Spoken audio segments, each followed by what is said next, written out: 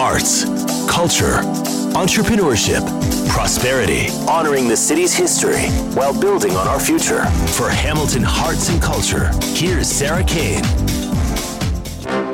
Feature-length films, shorts, and docs are making their way to Hamilton. 150 to be exact, so get your popcorn ready. The Hamilton Film Festival has rolled out a diverse lineup to be screened across a handful of the city's venues, including the Staircase Theatre and the Zoetic. With 47 films shot locally, director Nathan Fleet believes the event has earned its name.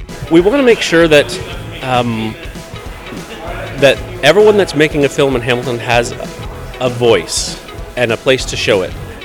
There's a lot of competition outside of our borders in larger festivals, and we're one of the largest ones, I guess, in that radius, I guess, of between here and Toronto. There's a lot of festivals now that are starting up, but none have the amount of years behind us as we do. Come November, the cinema circuit will enter its 11th year, something Fleet is undeniably proud of, given its humble beginnings. Year one, we had submissions on VHS and some DVDs, and then that started to change.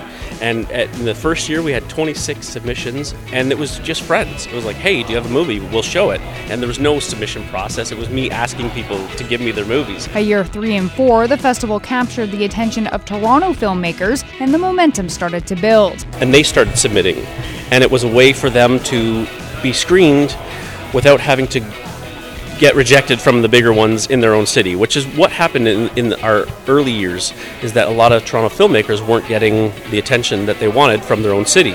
And so they would come here, and that's what they would tell me. And then it started to build from there. And the minute we started taking online submissions, it went way up. 300 submissions one year, then 500. This year, the jury sifted through 700 submissions from across the world. 147 U.S. films made the cut, 52 from the UK, and an astounding 25 from Germany. A record number of submissions from female directors also made their way onto the schedule. It's a point the festival has highlighted because of a stated commitment to diversity. This means showcasing a variety of films from a variety of places with an array of voices. Among them is Naira Modi with her 12-minute short called Stir. I caught up with the writer-director to get a taste, so to speak, of what audiences can expect. It's a story of a woman who is mourning the death of her mother and invites the entire family over for a traditional Indo-Persian feast of a dish called dansak, which is very, very complicated, except she has no idea how to cook. And she ends up having a major identity crisis. I mean, one of the sort of subplots, it's a lot to happen in 12 minutes, but it really does gel, I think. It's contemporary society, and now for women and men, shifting landscapes and roles in domesticity. That's very much a part of the story. And I'm very happy.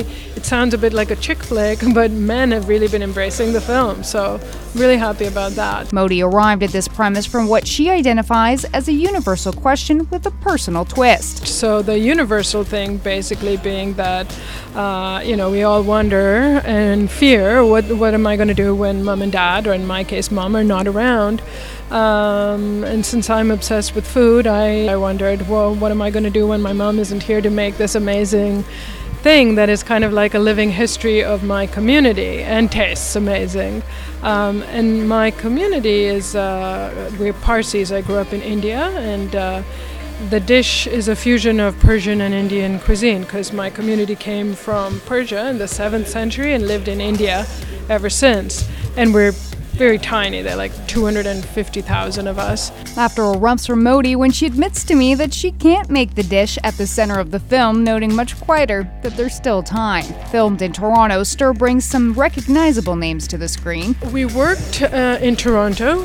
We have an amazing cast and a lot of support from Toronto's ACTRA independent contract. So we have very talented actors. Tara Nicodemo, beautiful, very interesting woman. Jason Weinberg, very accomplished actors. He's been on The Sopranos, Law and Order, and he was in the first play I ever directed at McGill. So it's a wonderful reunion with him. Stir hits the Staircase Theatre on November 11th. Now, if you're looking for something a little more dark in nature with twists and turns, smart but dramatic, the feature-length film Paper Store could be worth checking out. Happy Monday to you all. Welcome to Alternative Cinema. For those of you who don't know who I am, shame on you. Director Nicholas Gray describes it as a satirical look at higher education in the United States. The plot's about a professional term paper writer, which is somebody you hire if you're trying to cheat at university, who gets involved with one of her clients romantically. And when their relationship goes south, she decides that she's ratting him out. And after that, blackmail happens. And after that, a professor gets involved. And that gets us about a third of the way into the movie. After that, it's all downhill. All I want are the letters after my name. All the school wants are federally backed loans. That is a deal we cut. Flick stars Penn Badgley in a different light than fans are used to seeing him. Most people know him from Gossip Girl. If that's what you know him from, you're in for a terrible shock, because this is sort of the opposite of that.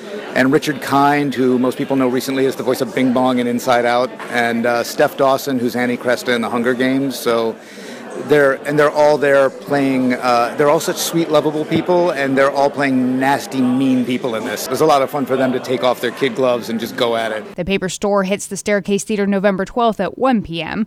Of course, it would be amiss to not get some pics from the festival's director. Fleet says Under the Sun, a Hungarian feature, truly caught him off guard. Black and white, and it's silent with title cards and music, and it's an experimental film. So right away, it has everything going against it.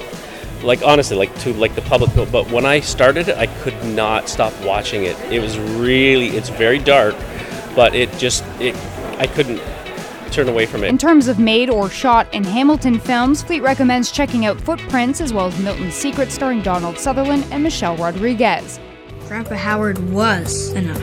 Milton Adams, you're amazing! Come on, let's go eat. Do you do anything normally, Grandpa? It's actually based on a book, and it didn't have a theatrical run. It has a festival run, so we're one of the few festivals that it will actually screen in before it goes directly to video on demand. No-brainer to select something that's high quality, but also the fact that we can put the Filmed in Hamilton stamp on it. Fred Fuchs is one of the producers.